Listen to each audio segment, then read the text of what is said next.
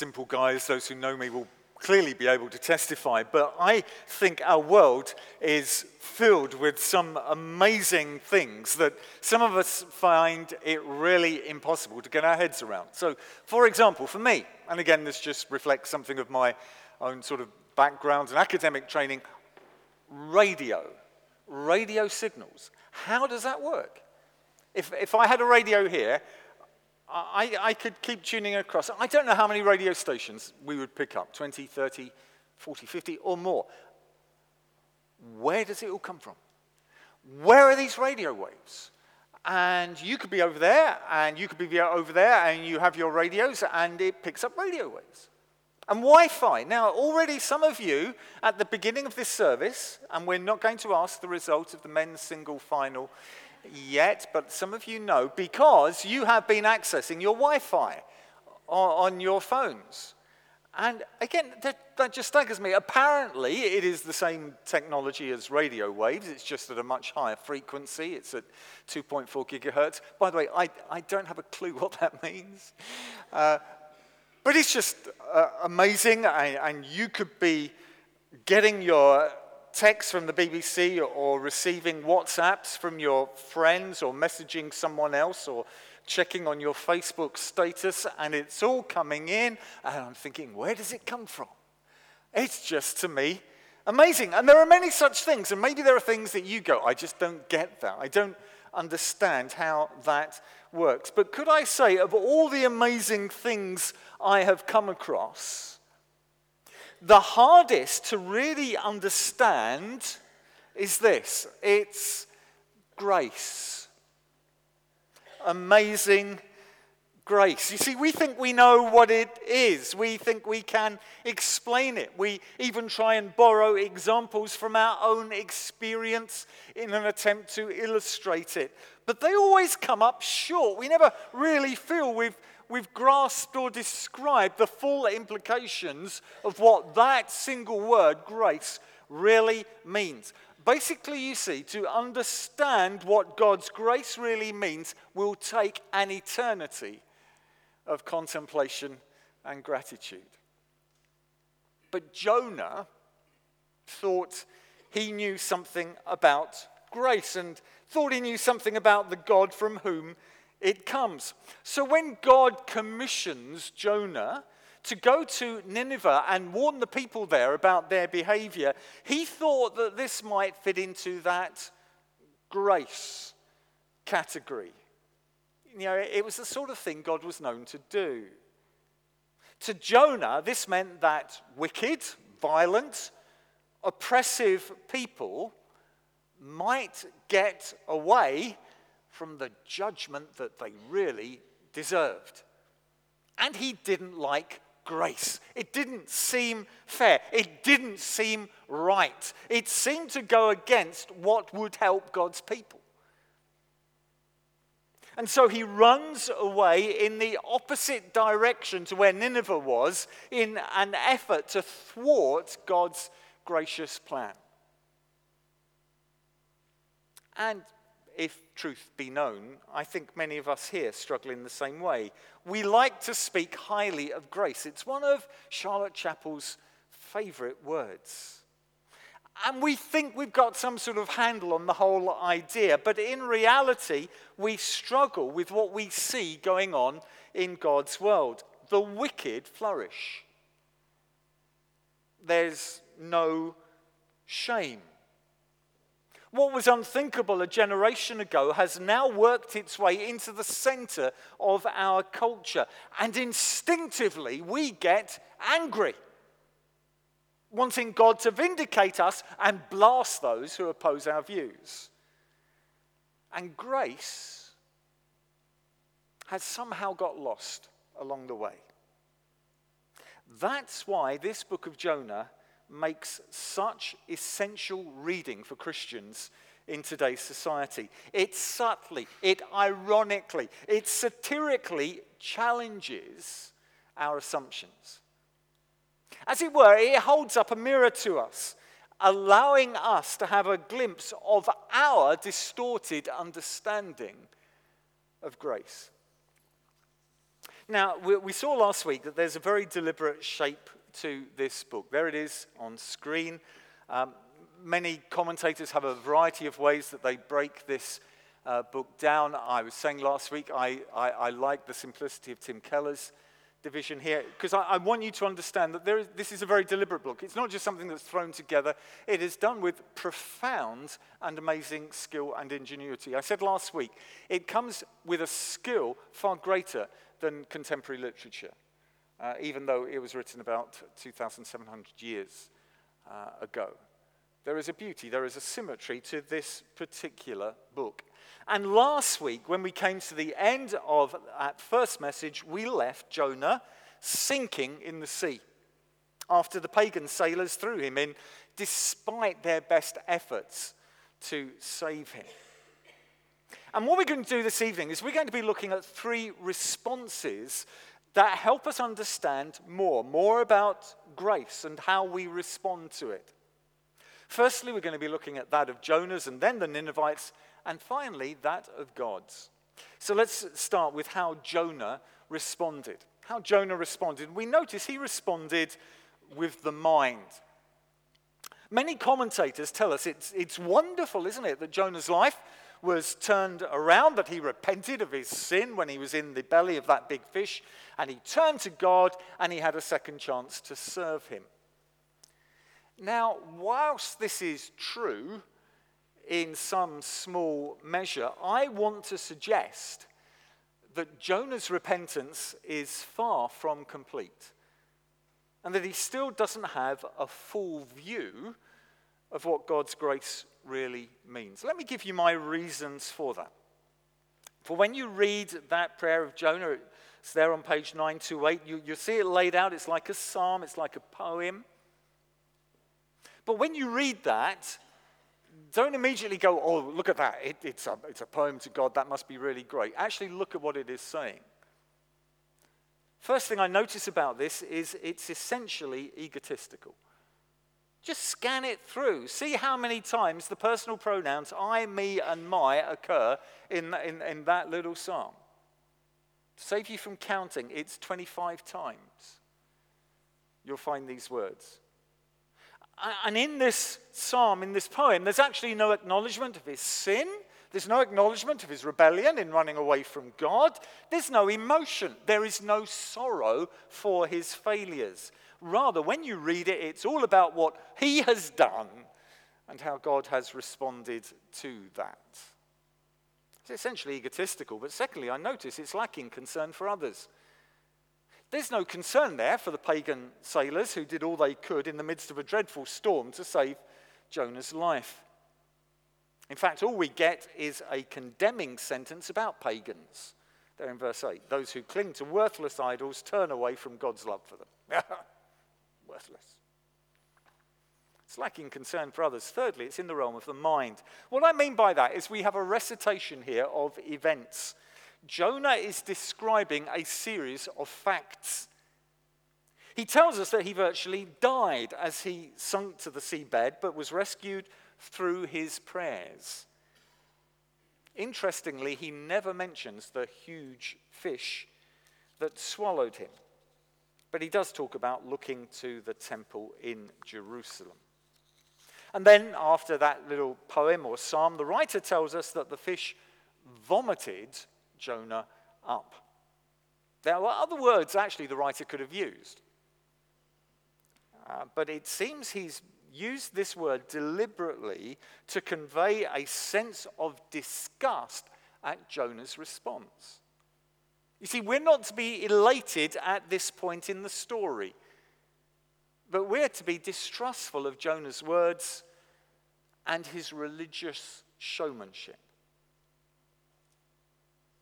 And did you notice how we're seeing the up and down theme repeated? We noticed it last week, how this theme about up and down was there. We saw last week how the Lord told Jonah to rise up and go to Nineveh. Instead, we read he went down to Joppa and then down into the ship and finally down into the sea. In fact, Jonah himself picks up the theme. It's there in chapter 2, verses 6 to 7. To the roots of the mountains I sank down. the earth beneath barred me in forever. But you, Lord my God, brought my life up from the pit when my life was ebbing away. I remembered you, Lord, and my prayer rose to you, to your holy temple.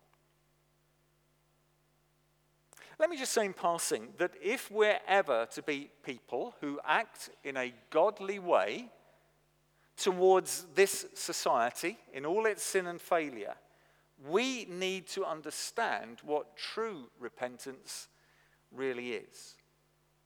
For without true repentance in our lives, we'll never be able to display God's amazing grace to others. See, as long as we're satisfied, a bit like Jonah, with a smug, egotistical, tick-box Christianity, we'll never be those who can respond in grace to people who we might otherwise despise and reject. It starts with us. It starts with a true grasp of our sin. It starts with understanding that we are no better than the worst of sinners. That we stand alongside them at the foot of the cross. You see, the cross shatters our pride and arrogance. The cross fills us with gratitude, not a sense of superiority. So that's how Jonah responded. It was with the mind. But let's secondly notice how Nineveh responded. And we notice that Nineveh responded with actions. Because what happens there at the beginning of chapter 3, for the second time, the message comes to Jonah to rise up, there it is again, and go to Nineveh. And this time he does. He obeys God's command and walks a considerable distance to get to the very large and strategic city of Nineveh. You can see the layout on the map there. Tarshish, we think, probably was the southern tip of Spain. He was trying to get there, but then he goes to Nineveh. In fact, he goes as slowly as he can. The Hebrew word seems to indicate that he walked that. And that's a massive journey. You don't go in a straight line for that. You have to go up and round the Fertile Crescent that is there. So he walks to the center of that city and he begins proclaiming the message that God gave him. And that message is there in the second part of verse 4. 40 more days and Nineveh will be overthrown. Actually, in the Hebrew, it's just 5 words. And it may well be that wasn't a summary. You may say, oh, well, the writer was just summarizing what Jonah was saying. No, probably, actually, that was the whole thing. It was just this 5-word message. You see, we still get the sense that Jonah doesn't want to encourage them to do anything. He's just speaking the words he had to. God's going to judge you. God's going to judge you. He felt, well, I'm obeying God, I'm doing my duty, and that's it. Incidentally, when Jonah repeats God's message that the city will be overthrown, there's a clever ambiguity actually about that word overthrown. It can mean destruction, or it can have the sense of turning something upside down, of reversing something, of reforming something. And that's what seems to happen. It wasn't destruction, rather it was that turning upside down of the city, of reforming it. Because in verse 5 we read this: the Ninevites believed God. Astounding. A fast was proclaimed, and all of them, from the greatest to the least, put on sackcloth. Now this really is miraculous. Although historians tell us that in the few years preceding this, Nineveh had known a famine, and it had known a solar eclipse, and it had known a civic uprising. This is still remarkable. It's even been suggested that Jonah had emerged from this huge fish with bleached hair and skin. Now, why some folks say this is because there have been 1 or 2 other incidents of people being swallowed whole by a whale and then surviving. But the thing that everyone noticed was whatever the particular acid in the whale's belly bleached that person completely. And that may have been what Jonah looked like, which would have been pretty terrifying anyway when he came to do his preaching. This would have had a dramatic effect upon the listeners. But the point is this: what whatever the background that God had sovereignly arranged, this repentance results in actions. And nowhere is this more clearly seen than in the actions of the ruler of Nineveh, which stands actually in direct contrast to the way that Jonah responded. We read this in verses 6 to 9. When Jonah's warning reached the king of Nineveh, he rose from his throne, took off his royal robes, covered himself with sackcloth, and sat down in the dust. This is the proclamation he issued in Nineveh. By the decree of the king and nobles, do not let people or animals, herds or flocks taste anything. Do not let them eat or drink, but let people and animals be covered with sackcloth. Let everyone call urgently on God. Let them give up their evil ways and their violence. Who knows? God may yet relent and with compassion turn from his fierce anger so that we will not perish. By the way, did you notice again the repetition of rising up and then sitting down in the dust? This is different from Jonah's response. Here's a repentance that results in actions rather than pious-sounding religious phrases that we got from Jonah. Here's a repentance that drives the people to turn away from what they were doing and to humble themselves, whatever their position in life. In fact, this is a repentance commended by Jesus himself when he's talking about the response of those who were listening to his preaching and weren't responding to his preaching. We read this in Luke 11:32. Jesus says, the men of Nineveh will rise up at the judgment with this generation and condemn it, for they repented at the preaching of Jonah, and behold, something greater than Jonah is here. Now, let me make the observation that when the implications of grace begin to capture our hearts, when we see how foul and sinful we are, and yet when we understand how merciful the Lord is, then there will be a genuine repentance that moves us to do something about the sin, about the selfishness, about the critical attitudes that have gripped our lives like the seaweed was wrapped around Jonah's head. We'll turn away from that superior criticism of those who are different to us. We'll stop avoiding the neighbors and colleagues whose lifestyles we struggle with. We'll get serious in prayer, asking God to change our culturally shaped hearts into Christ-shaped hearts. But having said all that, I still need to say that the writer wants us to see that even this response was incomplete. You may have said, well, that's great, that's brilliant, that's the peak of this book. No, it isn't. It's incomplete. It went far, but it didn't go far enough. For whereas we're told at the end of chapter 1 that the pagan sailors trusted the Lord, just if you've got your Bible open, go to verse 16 there of chapter 1. The men, that's the pagan sailors, greatly feared the Lord, and they offered a sacrifice to the Lord. Do you notice the Lord there is spelled in capital letters? That is when you find the word for Jehovah or Yahweh, the name of God. And they responded in that way. But here, the writer uses the generic name for God. He doesn't use that special covenant name for God, Yahweh, but rather he uses that general word for God, Elohim. Verse 5, and the people of Nineveh believed God. They believed Elohim. In other words, they turned from their sins, but they didn't turn to Yahweh in faith. Their hope was in their actions rather than in the Lord's covenant promises.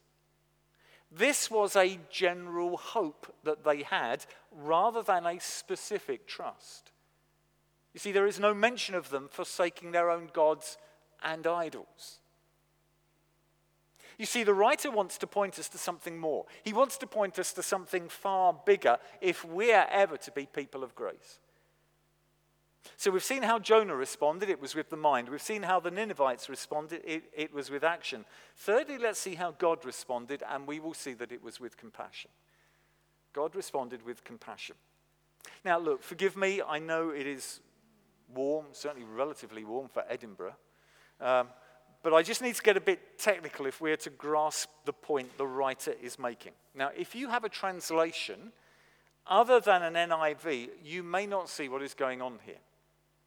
Actually, the key verse is chapter 3, verse 9. Let me just outline this to you. So, in chapter 3, verse 9, if you have the Authorized Version, also known as King James Version, it translates it like this: "Who can tell if God will turn and repent and turn away from his fierce anger that we perish not?" Some of you might use the ESV, the English Standard Version, which says this: "Who knows, God may turn and relent and turn from his fierce anger so that we may not perish." Or if you have the NIV, both the 84 version and the 2011 version that we read from, it says this: "Who knows, God may yet relent and with compassion turn from his fierce anger so that we will not perish." Now, what's the difference? It's the word compassion. In the NIV, it has compassion, but it doesn't have it in the other translations. And it's not as if they're, at this point, working from a different Hebrew text. It's the same words.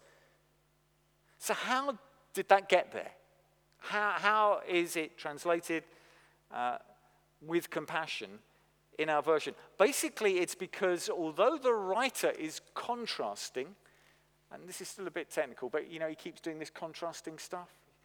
He's contrasting the way the Ninevites repented and turned from their actions with the way that God relented or turned from his action. He didn't repeat the same word for relented or repented. They are different words. You would have expected him to use the same word because he was trying to do that mirror in, that symmetry. But no, he uses a different word. And the word used for what God did in its context has the sense of turning towards another in compassion. There's no, as it were, sense of turning away from sin, which for God would have been completely inappropriate. Now, look, some of you here may be Hebrew scholars, and there's probably a lot more that you'd want to say. But for now, we need to grasp that God's reaction to rebels is one that engages the heart. See, Jonah's response was about the mind, the Ninevites' response was about the will, but God's response is about his heart. It's his very character. And with this, we are getting far closer to the nature of grace that should be reflected in each of God's children. See, our instinctive response to people who are rebelling against God, who are doing their own thing and going their own way, should be one that primarily, instinctively goes out to them in compassion and mercy. Instinctively. This doesn't mean that we ignore the sin. It doesn't mean that we justify wicked behavior. But rather, we instinctively long for that person to know forgiveness and new life and joy and overflowing mercy. And I have to say, I don't think that's always my immediate response. Don't know about you. But I fail in this area. I see something, I read something, and my instinct is, Lord, judge them. And that's not grace. And I failed. And maybe you can struggle in that way. You see, already in this passage, there have been wonderful echoes of God's mercy. Listen to Jonah as he complains about the pagans. We noted it there, verse 8 of chapter 2. Those who cling to worthless idols turn away from God's love for them. And whereas when Jonah was saying this, his emphasis was upon the foolishness of such behavior, what is striking is that he acknowledges that God's grace extends to such folk. In fact, the Hebrew word used here for God's love is hesed. That's the word that's translated in the New Testament as grace. It's as if this wonderful declaration has slipped through Jonah's defenses without him really coming to terms with it. God shows grace. to undeserving pagans like you, like me. And then Jonah goes on to say something else that has added significance. It's there in the second half of verse 9 in chapter 2.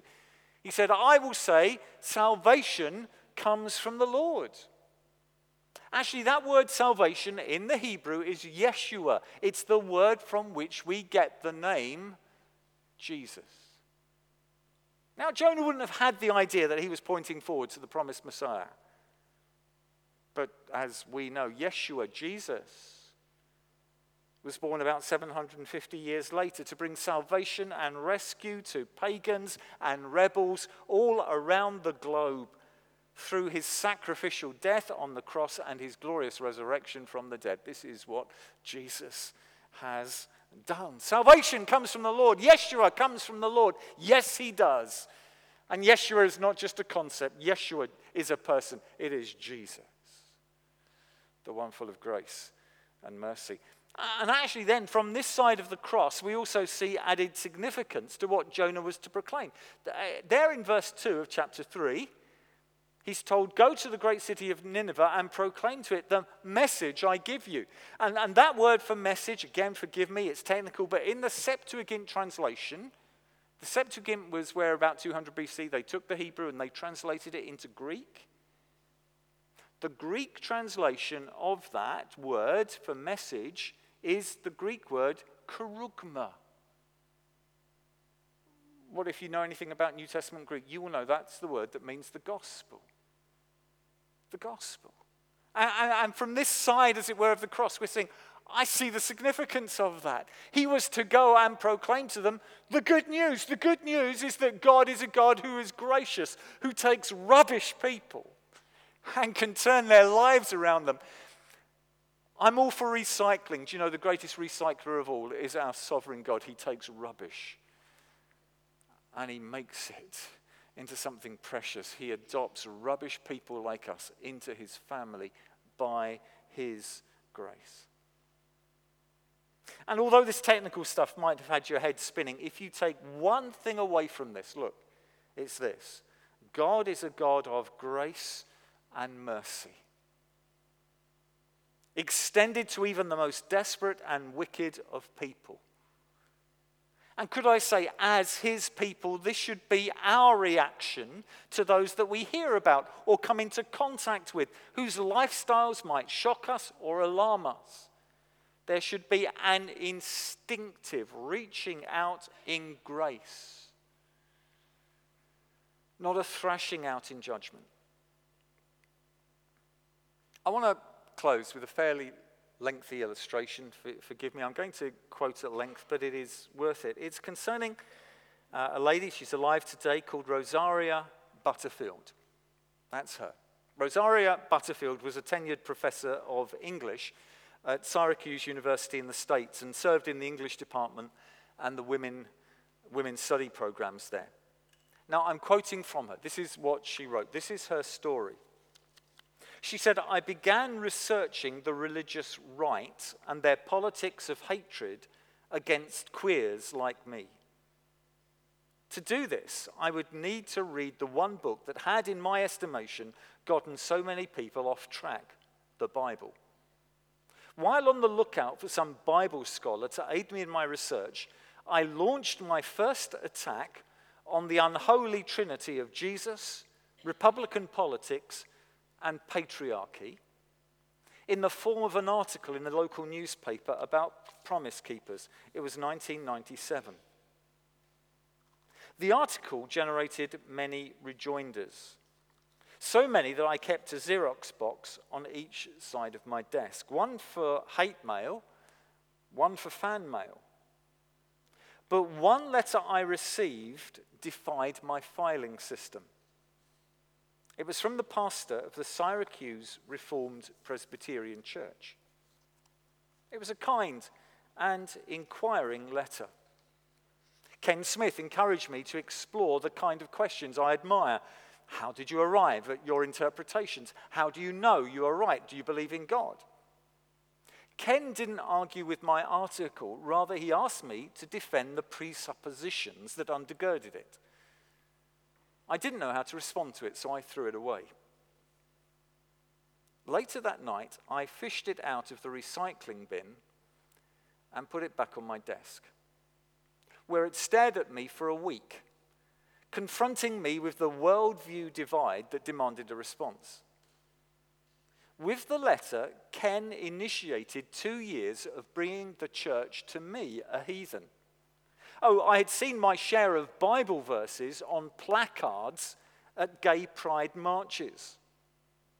That Christians who mocked me on Gay Pride Day were happy that I and everyone I loved were going to hell was clear as blue sky. That is not what Ken did. He did not mock. He engaged. So when his letter invited me to get together for dinner, I accepted. My motives at the time were straightforward. Surely this would be good for my research. Something else happened. Ken and his wife Floy and I became friends. They entered my world. They met my friends. We did book exchanges. We talked openly about sexuality and politics. They did not act as if such conversations were polluting them. They did not treat me like a blank slate. When we ate together, Ken prayed in a way I had never heard before. His prayers were intimate, vulnerable. He repented of his sin in front of me. He thanked God for all things.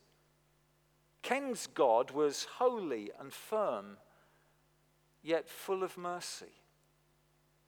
And because Ken and Floyd did not invite me to church, I knew it was safe to be friends. I started reading the Bible.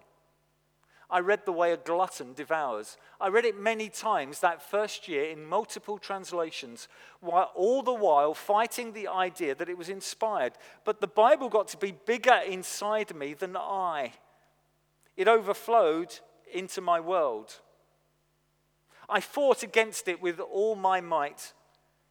Then one Sunday morning, I rose from the bed of my lesbian lover and an hour later sat in a pew at the Syracuse Reformed Presbyterian Church. Conspicuous with my butch haircut, I reminded myself that I came to meet God, not fit in.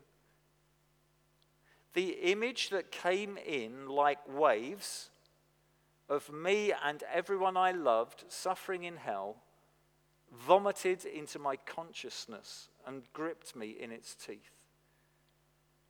I fought with everything I had. I did not want this. I did not ask for this. I counted the costs, and I did not like the math on the other side of the equal sign. Then, one ordinary day, I came to Jesus, open-handed and naked. In this war of worldviews, Ken was there, Floy was there. The church that had been praying for me for years was there. Jesus triumphed, and I was a broken mess. Conversion was a train wreck. I did not want to lose everything that I loved, but the voice of God sang a sanguine love song in the rubble of my world. I weakly believed that if Jesus could conquer death, he could make right my world. I drank tentatively at first, then passionately of the solace of the Holy Spirit. I rested in private peace, then community, and today in the shelter of a covenant family where one calls me wife and many call me mother. Why did that happen? How did that happen? Because of grace. Because of grace. Brothers and sisters, we are called to be people of grace and love and mercy and acceptance. People who've grasped something of the character of God that instinctively, graciously, mercifully goes out, because actually it went out towards me. It went out towards you, a rebel, vile, hell-deserving rebel, but saved by grace. This is the God we serve. This is the God we want to reflect. Let's pray.